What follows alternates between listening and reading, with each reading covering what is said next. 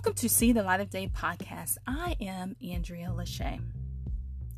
Jael, a name in the Bible that you probably seldomly hear about.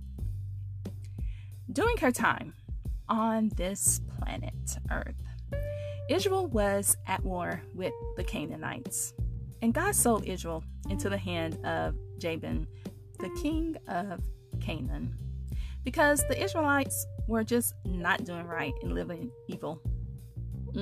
Does it remind you of anything going on right now? Anyways, Sisera was commander of the Canaanite army, and he was a powerful and cruel man who oppressed the Israelites for about 20 years. During Sisera's battle with Barak's army, Sisera's army was starting to lose the battle. So he basically fled on foot and ditched everyone. Jael saw Sisera and came out of her little tent to meet him. Asked him, "Turn aside, my lord. Don't be afraid." Sisera wasn't afraid of Jael because his people got along with her people. So Jael was very nice to Sisera, and she gave him a blanket, aka a rug, and hid him, and also offered him milk to drink. How nice. Sisera was so comfortable and felt so much hospitality that he fell asleep. Jael saw her opportunity and acted and seized upon it. Jael took a tent peg and hammer, then drove the peg into Sisera's temple until it went down into the ground as he slept, and he died. Barak came, and Jael told him that Sisera was there in her tent.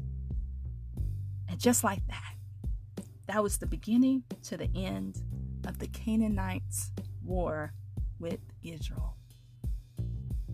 Man, sometimes the Bible can be such a soap opera, a mystery movie, and so much. Only if we would just read it. Things that we can learn from Jael's story. And I got these points from BibleStudyTools.com in case you want to go read more about Jael's story. Lesson number 1. Act on the opportunities God puts in front of you. So many of us, including myself, sometimes hesitate when we come upon an opportunity of a lifetime. Why do we hesitate? Do we doubt God? Or are we just so busy that we just don't recognize the opportunities that are in front of us?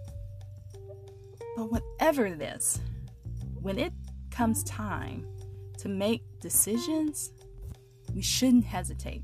Just like Jael, she didn't hesitate. She took that tent peg and went to work. She ignored her fears and what ifs. She saw the opportunity and she took it.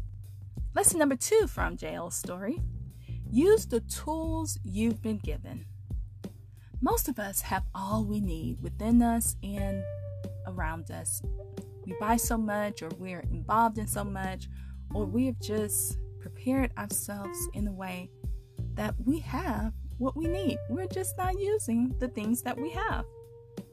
In this story, Jael didn't say to herself, "Only if I had a sword, only if I had a gun, only if I had a man here to actually do this for me." No. She took what she had and she used it. God equips his people for the work he puts in front of them. So if you feel God is calling you to do something, be assured that he will prepare you if you aren't already prepared. The third lesson that we can get from Jael's story is that she shows us how we can fight our spiritual battles. The biggest battle we will fight in this life is a battle against sin. And every day we have to be ready We have to use the resources we have to fight that battle. As you go on in this world each and every day, fight like JL. Take every opportunity that is given to you. Use the tools that you have. And know we are in a spiritual warfare each and every day. This is See the Light of Day podcast. I am Andrea Lachey. Remember to love God, love yourself, and love others. Peace and love.